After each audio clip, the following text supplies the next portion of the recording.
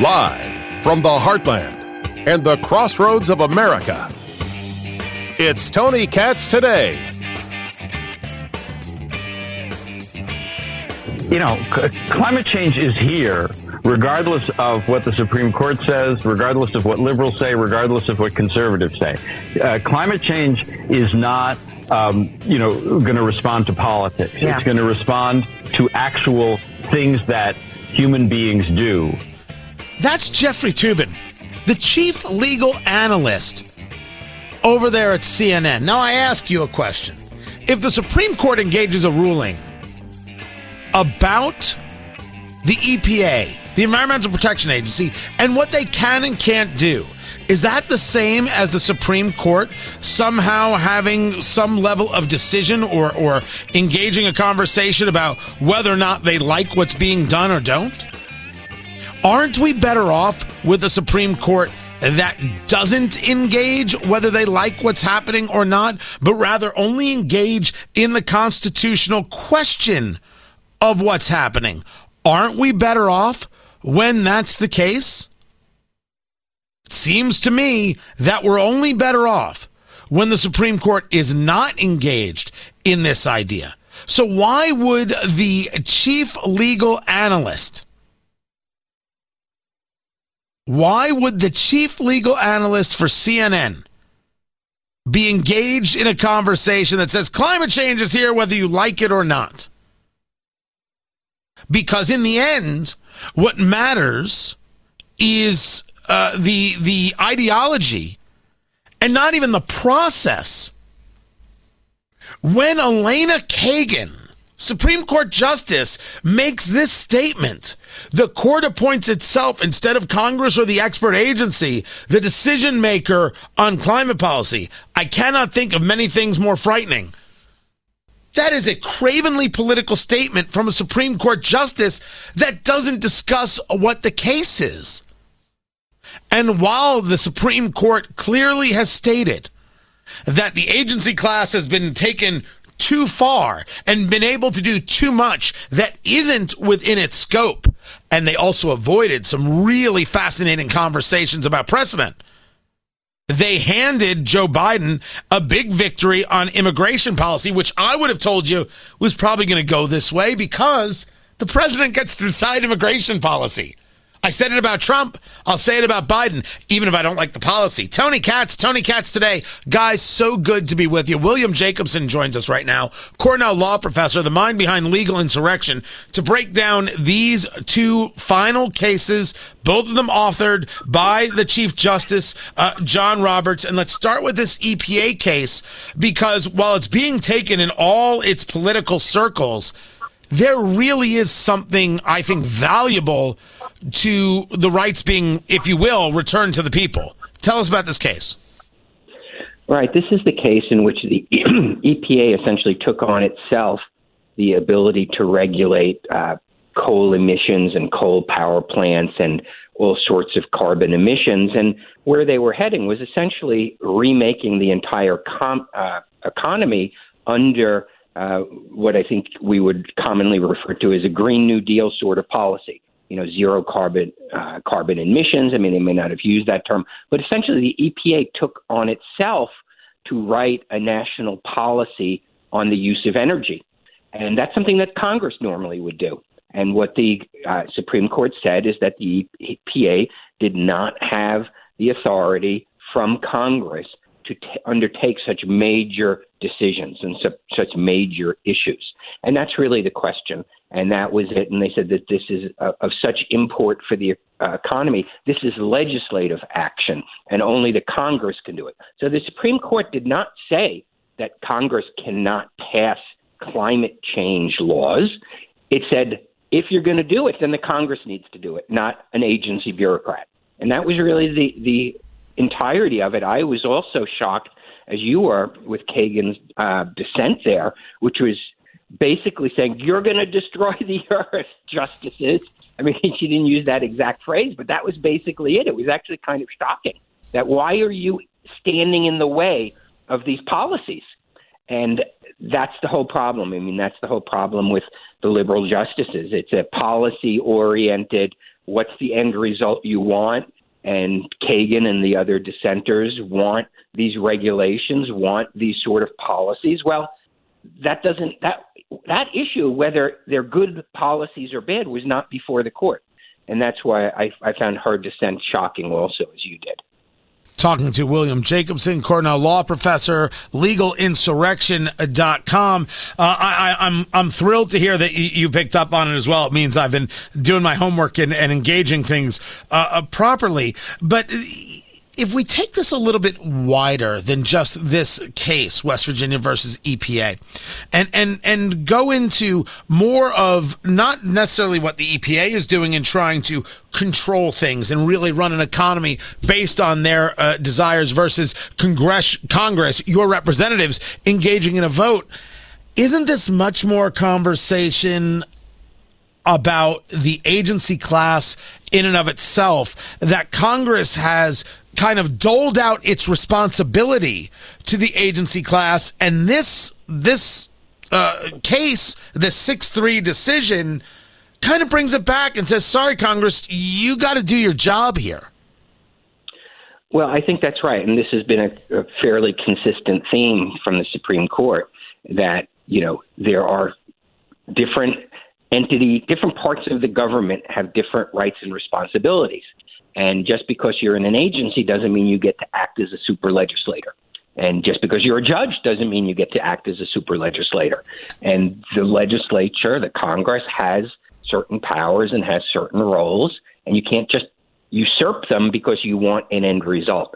And I think that's really, the takeaway here is that it's really who gets to decide is the issue. It's not a real analogy. It's not a strict analogy. But essentially, in the abortion case, the question was who gets to decide. And in that case, they said that it's up to, the state legislators to decide what the law will be on abortion. It's not up to the U.S. Supreme Court. Now let's step out of this and step into this decision regarding the Remain in Mexico policy. This is the court basically handing the Biden administration a victory. It allows an end to remain in Mexico. But as I saw it, this 5-4 decision, you had Roberts and Kavanaugh siding with Breyer, with Kagan and Sotomayor. This is about the idea that the president gets to decide immigration policy no matter what. So what were the particulars in this case, and should anybody be surprised by the result? Well, you should be surprised because it strikes me as inconsistent with the Supreme Court's DACA decision. Where Obama essentially gave a quasi-amnesty to, certain minors who came to the country, have lived here a certain period of time, et cetera. And when the Trump administration tried to revoke it, because it was just a memo by Obama, it wasn't even a regulation, the Supreme Court wouldn't let Trump do that. So why can Trump not terminate DACA, but Biden can terminate Remain in Mexico? So I'm not really seeing the consistency there from the Supreme Court. I think, they were very similar circumstances. In each case, the argument was that the chief executive has, in some ways, the broadest power that a chief executive has when it comes to immigration. That was in the travel cases. That was the argument, too. But the lower courts didn't really want to accept that. And here the argument was that the president, has control over who gets to cross the border as long as it complies with the law. And it was not clearly in violation of the law because returning people to their home country or to a contiguous country was permissive under the statute, not mandatory. And that was what it turned on. But I don't understand how DACA survives, but Remain in Mexico doesn't, because in each case, it was a chief executive trying to terminate a prior immigration policy of the prior chief executive, the prior president. So I don't see it consistent at all. And I didn't necessarily think, I think Trump should have been able to terminate it legally. And I think Biden should have been able to terminate Remain in Mexico, but let's have some consistency here. Now on that, I think you make a fantastic point, because I would be the first person to say that the president controls immigration and should have this right. This entire term, we've seen interesting moves from, where Gorsuch is, where Kavanaugh is, and what kind of decisions they come down with, and where they really do move, if you will, amongst that left-right axis. Is there a takeaway you have about the kind of jurist Kavanaugh or Gorsuch or John Roberts is after this? I mean, I think we kind of know John Roberts, and certainly it seems to be more a center-left cat. That's my view of it for sure. Do you have a take on where Gorsuch and Kavanaugh are after this term? I really haven't done a full sweep of analysis of all their decisions, but I will say one thing that's very interesting, and it's not new this term, is that the so-called conservative justices, formerly 5, now 6, you get defectors. Depending on the case, you get 1 or 2 defectors. On the liberal side, you almost never get that in a major case. You might get it in some case that is not politically hot or is not considered politically important. But in the political cases, you will get some of the conservative justices essentially switching side. And I think Remain in Mexico is a perfect example. 2 of the 6 conservatives switched sides. And you don't get that on the other side. I mean, that's one of the things year after year after year, I think is a big takeaway, how united a bloc the liberals have been on the Supreme Court. It used to be 4 when Ginsburg was there, and now it's down to 3. But they're united on the big social issues, the big issues that dominate the newspapers. The liberal bloc, you rarely, if ever, will get somebody defecting. So that's my big takeaway, is that what a difference 6-3 versus 5-4 makes. Because we probably would not have gotten the abortion decision that came down had it been 5-4, because Roberts clearly did not want to overrule Roe v. Wade. So I think that's my big takeaway, is how consequential Trump getting to put 3 justices on the Supreme Court is turning out to be.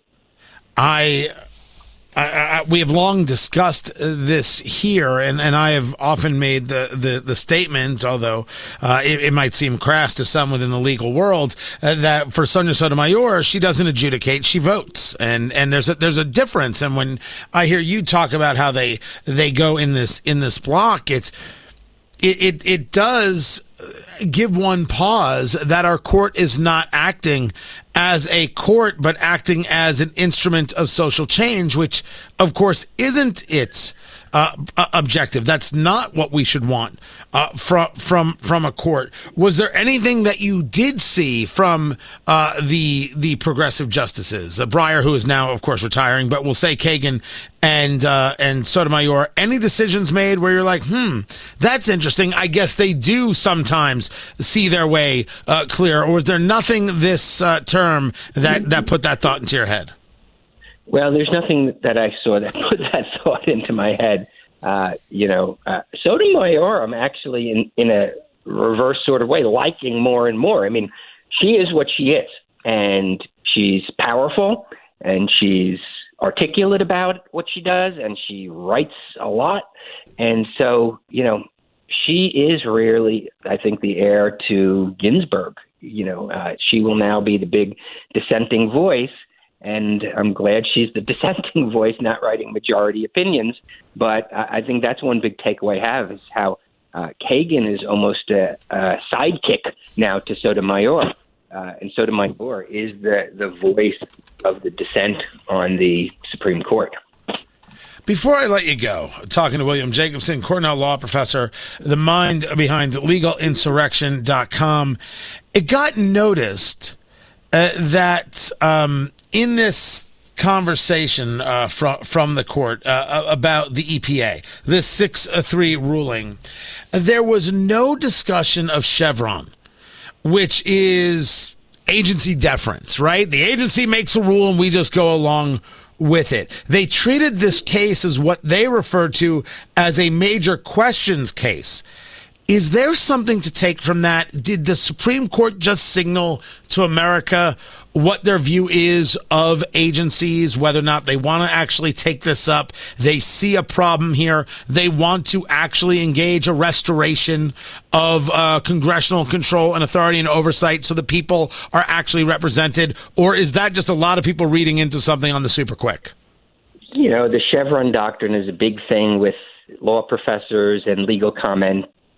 But I think, Supreme Court said the agency didn't have the power to do this. It didn't need to get into issues of deference and things like that because you didn't have the power to do it. So I think they avoided that question. And I think that, is reflective of John Roberts not wanting to reach issues that he thinks don't need to be reached to get to a decision, just like he did not want Roe v. Wade to be addressed in the abortion case. So I wouldn't read that much into it other than it clearly signals that the Supreme Court is not going to let agencies run wild and hopefully will be a cautionary tale and will itself, curtail people knowing that they'll be subject. And I think it will embolden district courts and courts of appeal to more carefully scrutinize the authority of agencies to take major actions that are essentially the equivalent of legislation. That scrutiny is something I look forward to. William Jacobson, Cornell Law Professor, the mind behind LegalInsurrection.com. Have a wonderful Independence Day to you. More coming up. I'm Tony Katz.